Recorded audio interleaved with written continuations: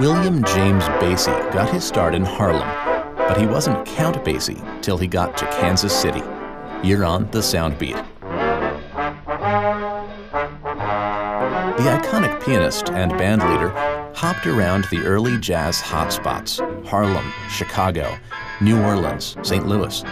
He put together the Count Basie Orchestra in Kansas City, and with the help of radio broadcasts at KC's Reno Club, they became one of the premier big bands of the era. They recorded Ain't It the Truth, a Columbia 78, in 1942.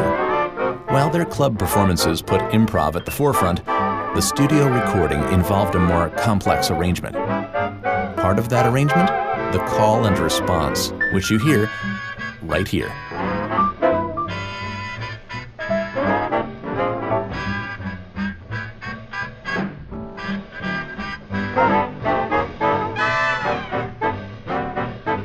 This episode was written in part by Syracuse University student Mark Perkins as part of the Soundbeat Class Partnership Project. To learn more about the program, visit soundbeat.org. Soundbeat is produced at the Belfer Audio Archive, Syracuse University Library. I'm Brett Barry.